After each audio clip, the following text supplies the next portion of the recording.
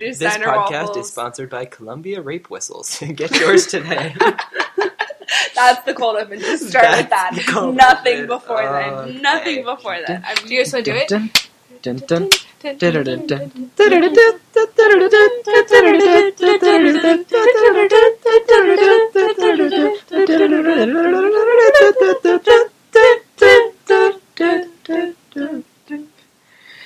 Okay.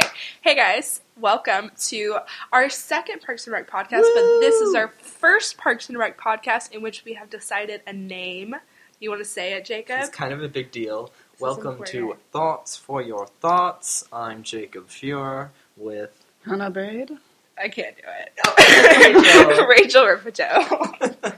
Yeah, so that is the new name of our podcast. Thoughts for Your Thoughts, a Pawnee podcast. Yes, a Pawnee podcast, now on iTunes. Let's just celebrate. Woo! Woo! So if you're listening right now, it means you've subscribed to us on iTunes. Yeah. And it means that you should go right now and write us a review. Definitely. So that we can have high ratings. Please, write a review. That, if you don't know, is how we get more visibility on the iTunes store. It's super important. There's a couple reviews on there right now.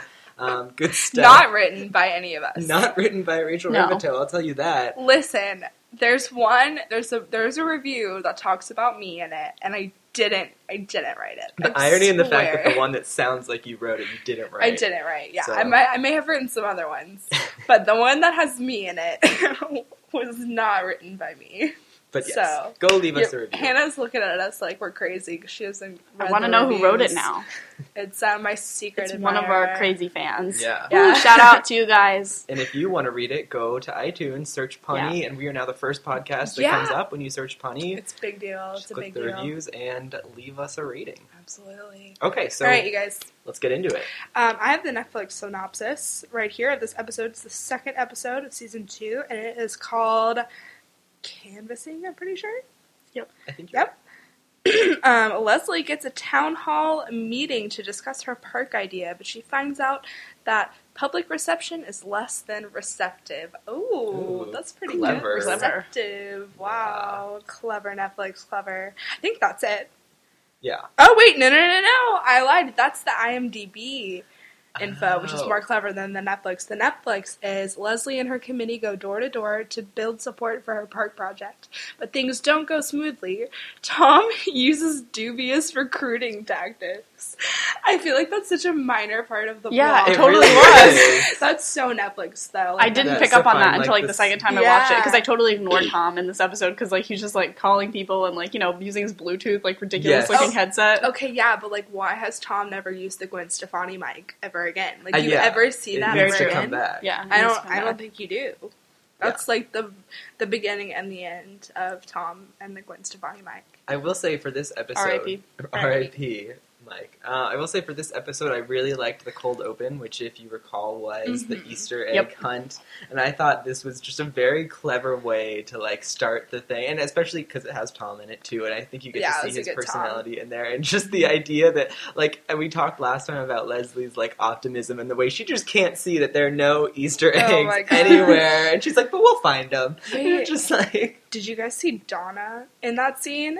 No. She had straight up the most intense pink eyeshadow. She was sitting at the table, right? Yeah. I honestly thought that was an extra when I first watched it, and then I'm I think that was Donna. It's so Phyllis. It is so ridiculously Phyllis. Yeah, she looked ridiculous. It was my god, crazy. It was Phyllis. It was straight Phyllis. Crazy.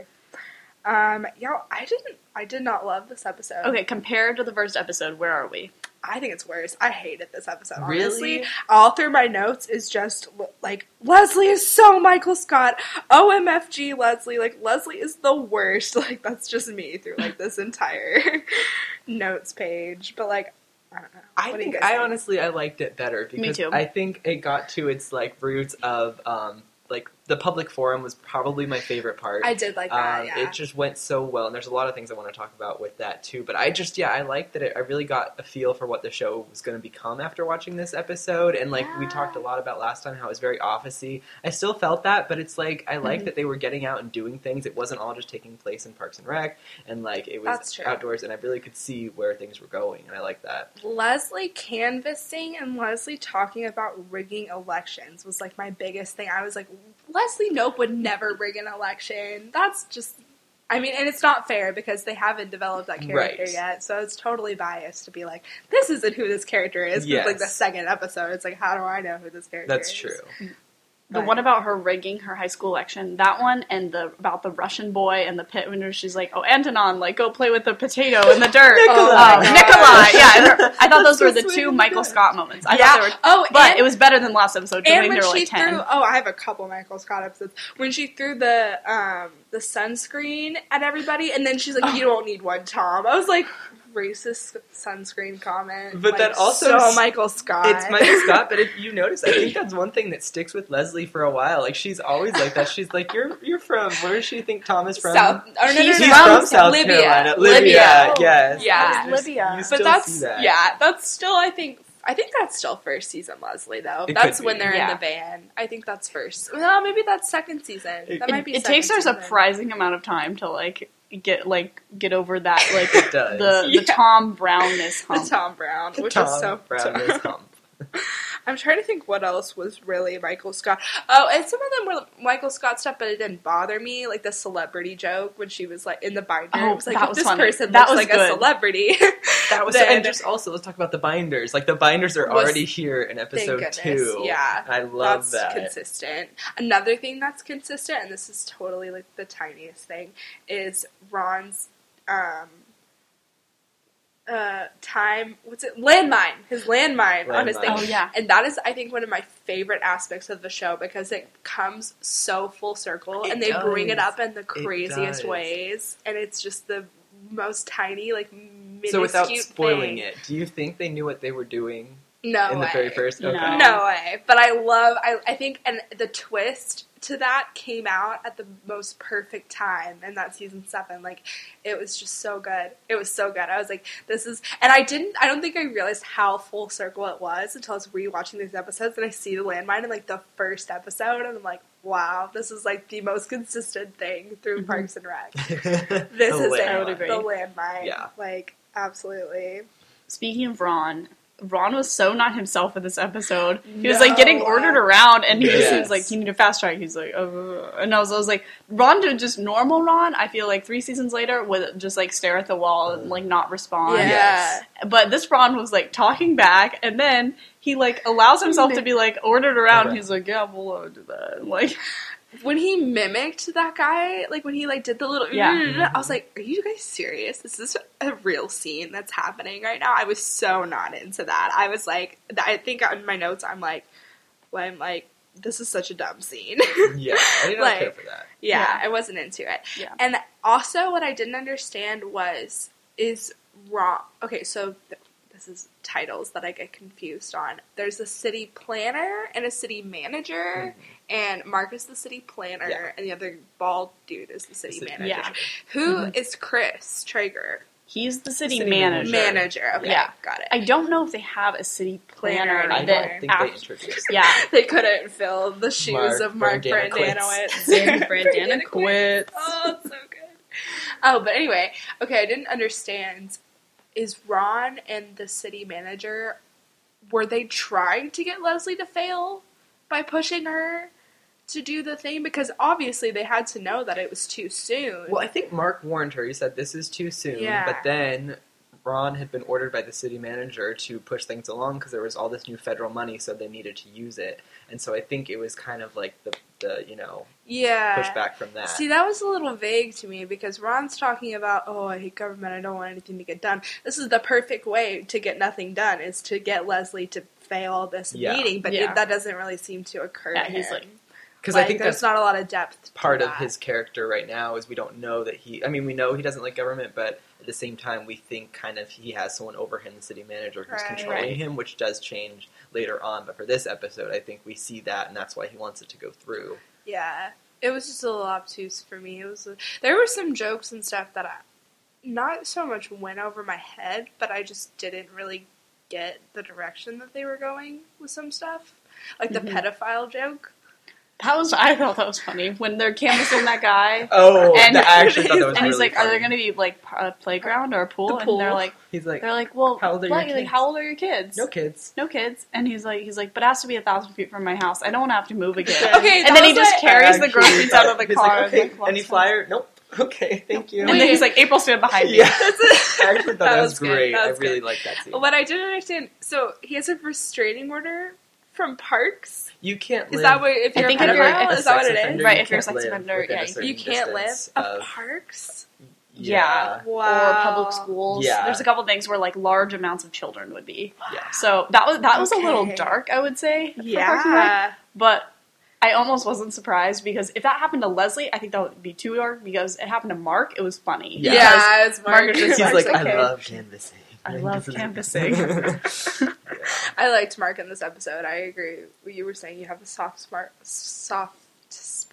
I can't talk. Oh yeah, you were talking about your soft spot. I kind of have a soft spot for Mark, especially more so this episode than the last one. I don't know why I like Mark, but I think it's from rewatching that I just kind of remember him as being this character, that was super fleeting. Yeah. And now that he's here, I'm kind of like, he's not such a bad time. Yeah, he's not so bad.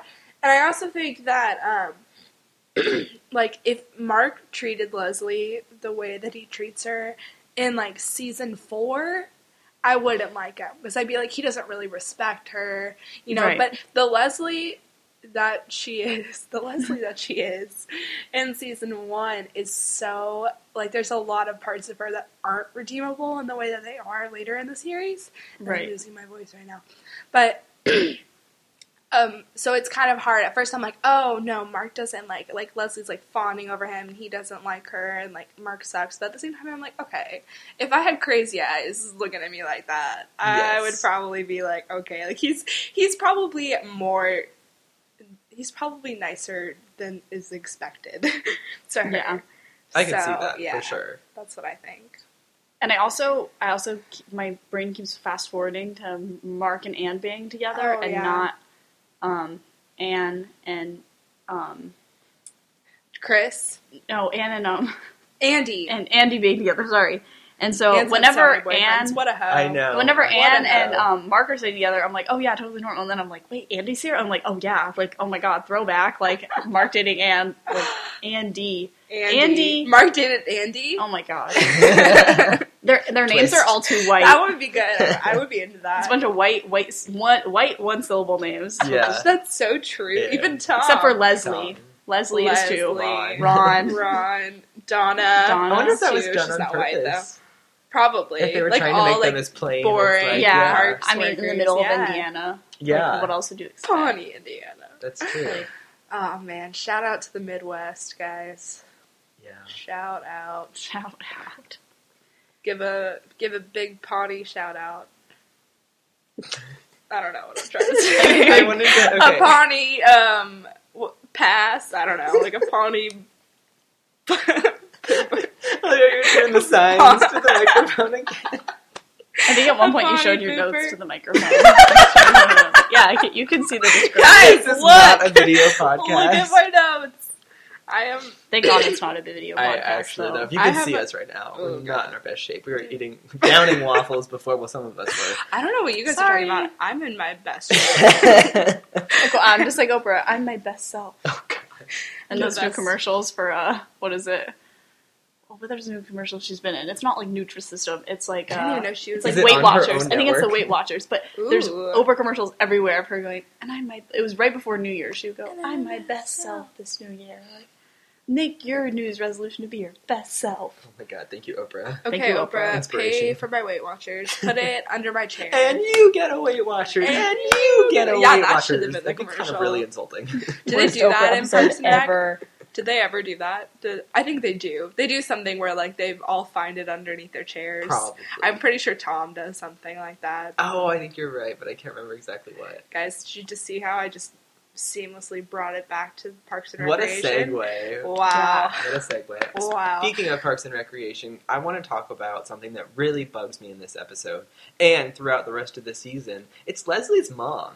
Yeah! Yes. That bothered me too. Yeah, because she's such a jerk. She really is. She's such a jerk. So unsupportive. I hate her. I wish I could have been in the writer's room when they were deciding why to have this character as Leslie's mom, when they were just like, she's going to be the exact opposite of Leslie, and she's just going to be a jerk the whole time. I'm trying to think if it makes sense into, like, who Leslie is as a character that her mom would be unsupportive of her. See, I don't think it does. Yeah, this is the one thing where I really disagree. I guess See, okay, if you're seeing Leslie Knope as a Michael Scott character that's always seeking approval and praise, then that makes sense. Which I think she kind of is in this first season. That's so true. It does make sense from that.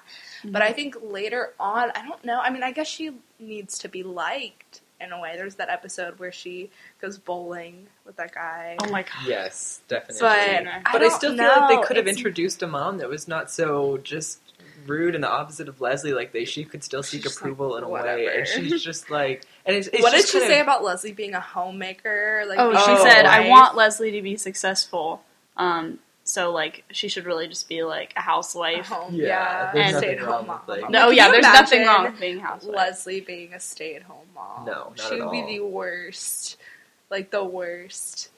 She would. It just doesn't make sense that her mom would like, because I think for what Leslie's character kind of her core is, it's like all these pressures are kind of put on her, but she's kind of just like, I can do it, I can do it, I can do it. She's so positive and optimistic. Yeah, and she would have like failed under those pressures if she was negative. But maybe that's kind of like a childhood demeanor about her, that like if you think about like a parent that's kind of unresponsive or unsupportive, you're like, oh but I did this, and like look at me and look at this, yeah. And they're like, okay, I don't care. She's about to like leave for office, and she's like, oh by the way, I'm holding this, like I have a subcommittee and like you should come, and she's like, oh you know I'm very busy. Oh that's why I fake invited you. That was so sad. Oh that just broke my heart. It made me so sad. But I do think I do think that it was almost worth the payoff that her mom was like that in the end of the episode when she finishes the forum and she gives her that look like, you did a good job. Yeah. Like, that was good. You know, like they kind of had a level of understanding. Which I love. I will say that I loved that forum because it just all fell apart and it was crazy. Perfect. But she, at the end of the day, it was like, you know that she knows how to do her job. And I feel like that was in question those first couple episodes of like, is she actually good at this? Because her canvassing skills are not up to snuff. How many more Pawnee citizens are we going to have fall into this pit before we turn it into a park? I just love that line. Like, clearly that's the logical step when she's out there. What would you say if I said that 1 out of 8 meth users said the same thing? She's like, how would you even get that data? Kate Spivak. Okay, yes. Settle down. Kate Spivak. I love that. Settle down. And then when she's like, I'll be there. And then Leslie's like, well, at least we got one. And I'm just like, oh, Leslie, no. I loved my favorite line was Tom. He's like, I'm weirdly attracted to Kate Spivak. Yes. Yeah, that's how I remembered her name. Yes. So, yeah. No, I have in my notes, settle down, Kate Spivak. You can't handle the pit. That's why we need to turn it into a park. I just love that line. My favorite was linking our feelings to each other. Did you guys catch that? No, I did not. It was in her filibuster. She was like, I imagine that the future of Pawnee is going to be us riding around and whatever and linking our feelings to each other. And I was like, all right. Like she's filibustering her own meaning. Touche, Mike Schur. Touche. Yeah.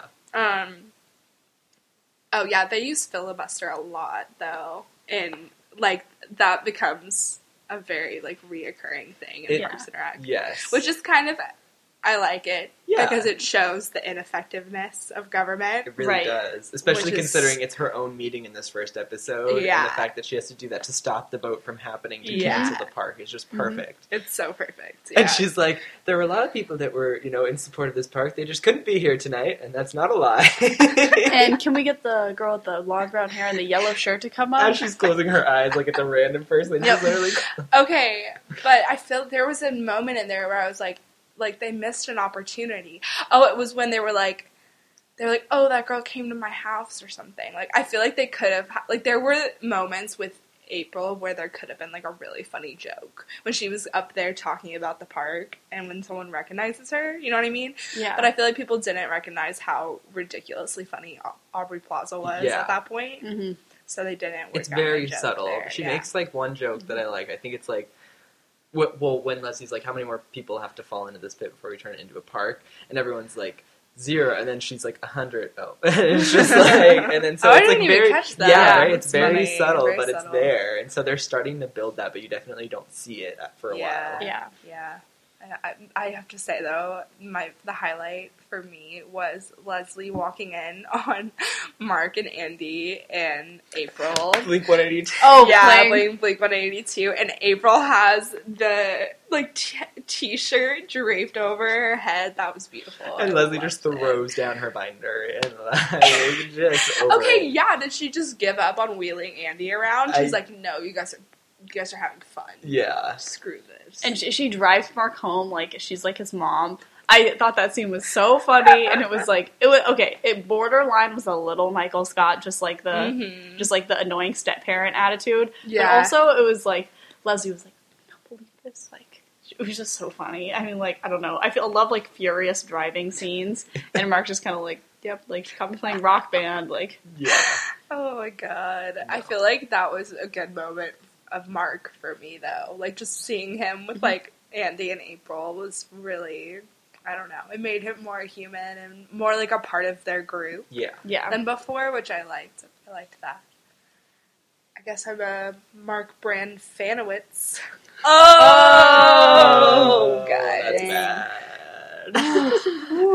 I love how we started off the first episode hating Mark Brandanowitz, and now we're slowly turning into Mark. Second episode, Team Mark, like, all totally the way through, reverted. All 7 seasons, Team Mark. Doesn't matter if he's not there. We're gonna be a fan. Listen, Mark. I don't believe that Anne and Chris got married. I think that Anne and Mark got married. I think that it was really Mark's baby inside of her. Most beautiful, boring babies ever. Oh my god! Neither of them is an exciting character. I know. Very true. That's why they would have been perfect for each other. Really. Mm-hmm. Yeah. I don't know if her. It almost would have fit if they had left the show together. The worst case scenario was a Leslie and Mark relationship. Yes, definitely. Worst case scenario. Which she kind of lightened up on in this episode. There was no like. She was just like, he's the best. Mark? Yeah. There was that, and you're all lucky for hearing him speak. You're welcome for hearing him speak. It's really, I think the Leslie Mark is really bad in the 3rd episode. Oh yeah, it's about to get really bad. It's about to get so bad. So they took a nice little break. Guess what? Have you watched the next episode, Jacob? Do you know what it is? Do you know who comes in? Who comes in? Shauna Malwae. Yes! Oh my god, I'm so excited for this. Yeah. And I feel like this podcast is like low-key irrelevant, but I think what can make it more relevant is our context with journalism. Yeah. Because journalism has such a big presence on this show. It really almost every episode. Yeah. Shauna and Joan Kalamazoo. And Perd. And Perd. And you know what's great is it's 3 different kinds, so it's like Shauna Malwae is print, and then Perd is like CNN type news, and then Joan is like the talk show. Yeah, she's like a and you also kind of get like a smattering of kind of media careers because you get the people that are like doing PR for like Sweetums and how that affects kind of like how Leslie is trying to like work their business through. Yeah. And I thought that was especially when they bring in like more like when Grizzle comes in way later. Oh yeah, the PR aspects. There's a lot of there's a lot of media things going on, and I mean obviously media and government like. It's kind of a difficult thing, but You guys watch Scandal? Yes, definitely. You know. Yes. Which is funny, that the actor that plays Perd is on Scandal, right? Yeah. He's a news reporter about that. On TV. That was the best thing. I was like, oh, the irony. And he has the same cadence too. It's not any different. He is truly still Perd. Just suddenly, like, now that he's not Perd, you're like, oh, that's a serious news report. And you're like, oh my god, that's Perd. Can't take it seriously anymore. I wonder what choice Shonda must have made to be like, yep, this is who I want. This is who I need. This is who I want. For my serious Shonda takes people from, every different show. I swear, she has people from, like Gilmore Girls. There are so many characters on Gilmore Girls. They must just have a running list, a pool of people that they can just bring in whenever they want. They're on contract, and they're just like, you know what, we'll tap it.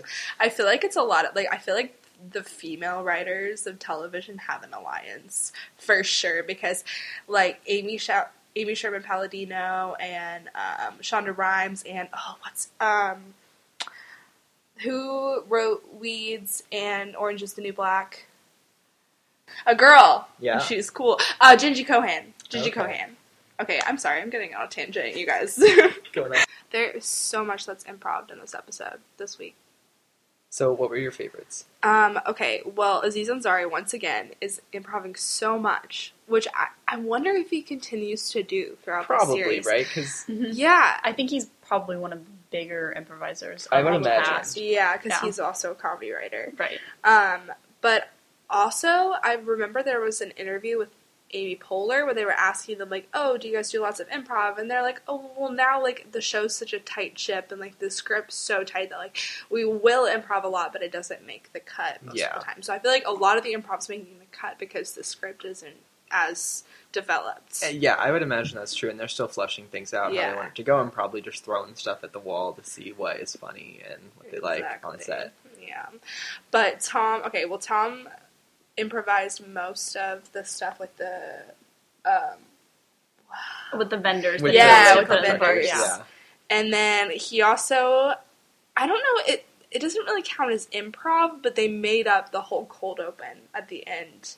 Which I'm sure they had him improvise a little bit because he doesn't say much, but just like his like presence is like, and also his like line about like, yeah, I forgot to do that. It's just like, I'm sure they were just like, yeah, just say what you want. Say like, whatever, yeah. Because that was like a last minute thing.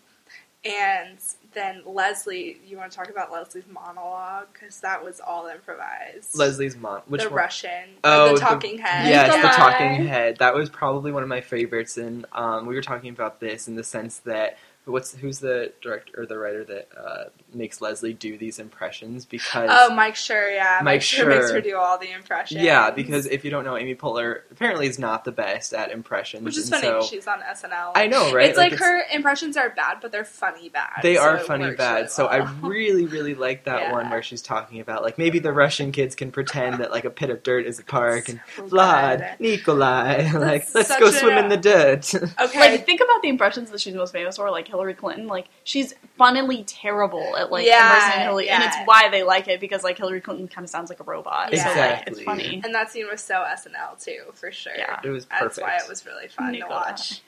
Yeah, and I had another one. Oh, well, you were talking about Leslie's mom and how she improvised. Yeah, what's really interesting about that is that they hired her kind of based on her ability to improvise kind of on the fly. And they said during her audition, she came up with a line that said, I want my daughter to be successful, which is why I always tell her there's nothing wrong with being a wife and mother. And that improvised line kind of scored her the role. And Marlene Griggs-Nope, the actor Pamela Reed, actually said that's something her father-in-law once said to her. Oh my God. She impressed the producer so much they incorporated it into the episode.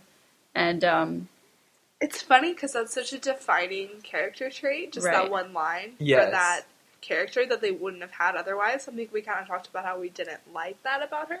So it's interesting. Schur said Leslie's attempts to like impress her at the meeting.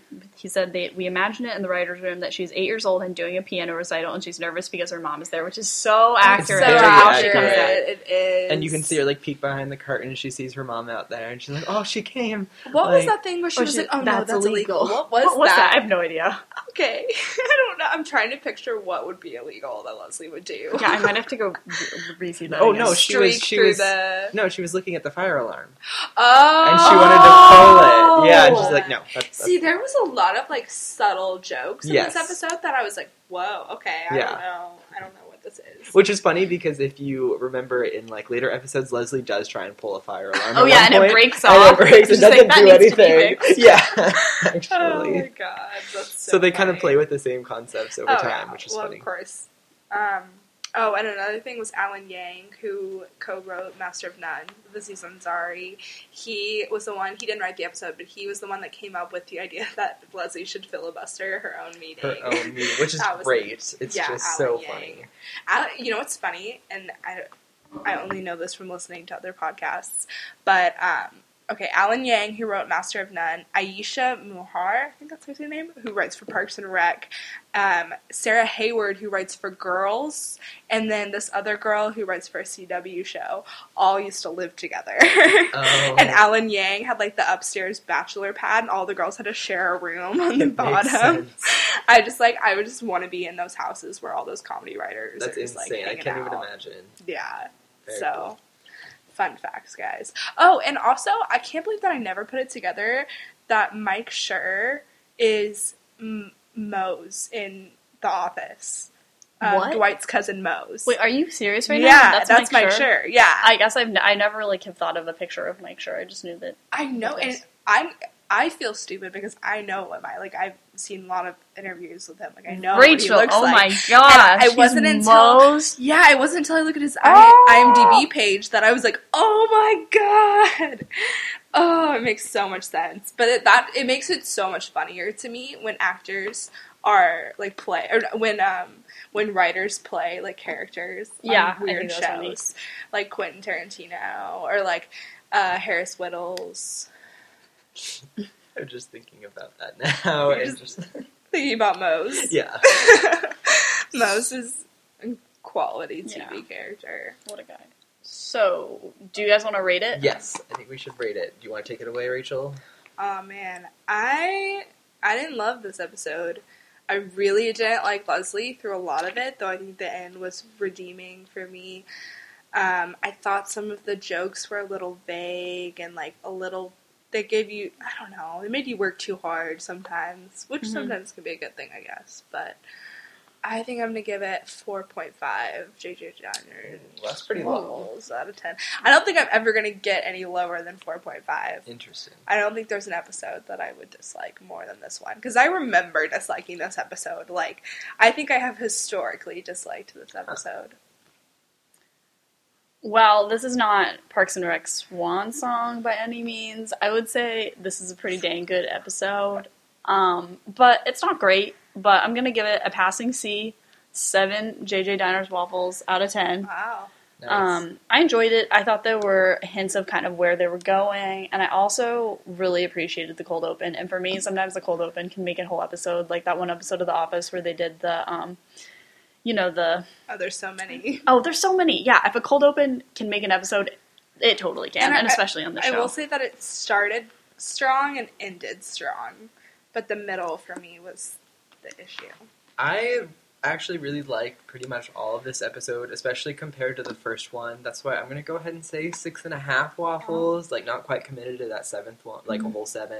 But 6.5 is where I'm at. Kind of save the 7 for some of the better Exactly, episodes. That's exactly how I feel. Yeah. And, like, I really liked the episode. I think it was pretty strong. Like, I think the cold open was also really great for me. I think it's one of the standouts among the first season episodes. I really enjoyed that, and I like that you get to see the characters are starting to develop. It's still office-y, but it's departing from that, and like I think I said earlier, when it gets outside of the office and you see a lot more of like a canvassing part is really, I just loved all of those interactions that they had on the street. I thought those were great, and so I really think that we got to see what is coming, and it's a departure from the kind of sad and static episode that was the first episode, so that's why 6.5 for me. Alright, I like that we disagree. It's good, add some conflict. You guys want to fight me? Yeah, I'm ready to fight. Right now? Yeah, I'm ready to fight.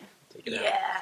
Do you guys want to do you want to, like, promote yourself in any way? Like, should we end this with some type of thing? Shameless self-promotion? Yeah. I'm all about that. What are podcasts, if not about shameless self-promotion? Yes. Well, I don't know.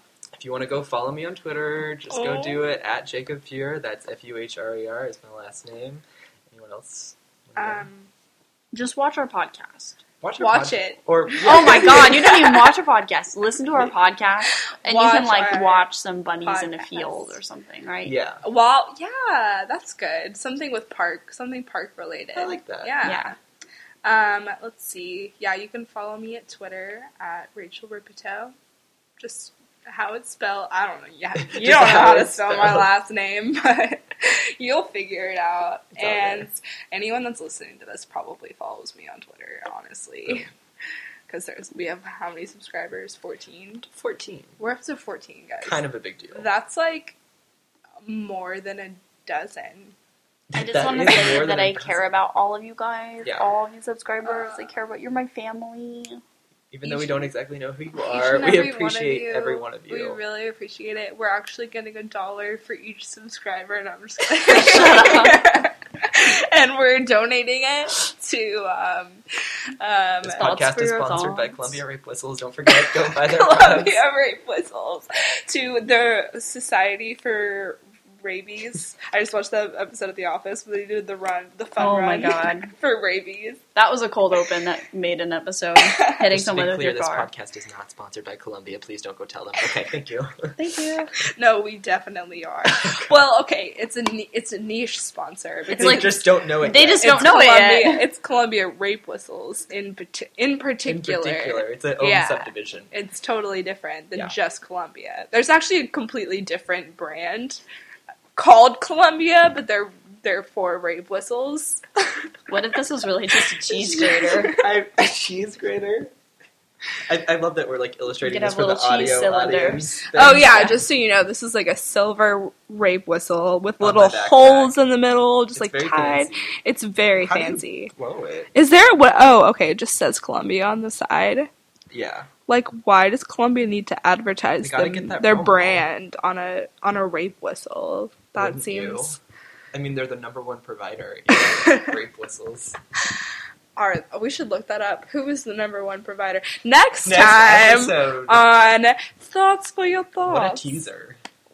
You're going to find out. I'm Jacob Furon. I hope that reference isn't too obscure. I hope people are cool with that. I think so. If you're listening to this podcast, you know that reference. Hey, don't offend people that are listening to this and don't know. Listen, no, I'm going to offend you. Go away. We do not want you if you don't understand that reference. I value and appreciate your viewership and your opinions, and I don't care. If you disagree, give us a rating on iTunes and let us know. If you hate us, tell us. No, if you hate us, just stop listening. Don't give us a bad review. I'm ready for the haters. Yeah, bring it on. At Jacob Fuhr, go follow me and then tell me your hate. We are all in mass media. We are all journalists. We know how to deal with hates.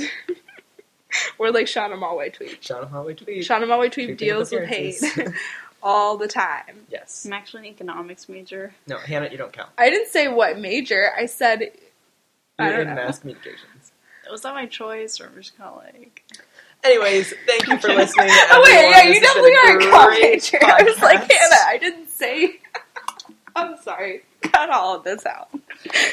Thanks for listening. Thanks. We'll be back next week to talk about episode 3. Yes. Where a very special character gets introduced. So get excited! Episode 3 is going to be a lot better than this episode. Just like... I'm sorry for what I've done. Kill me. I want this podcast to be an hour long. Yeah. It's pretty close. Bye. Bye. Bye.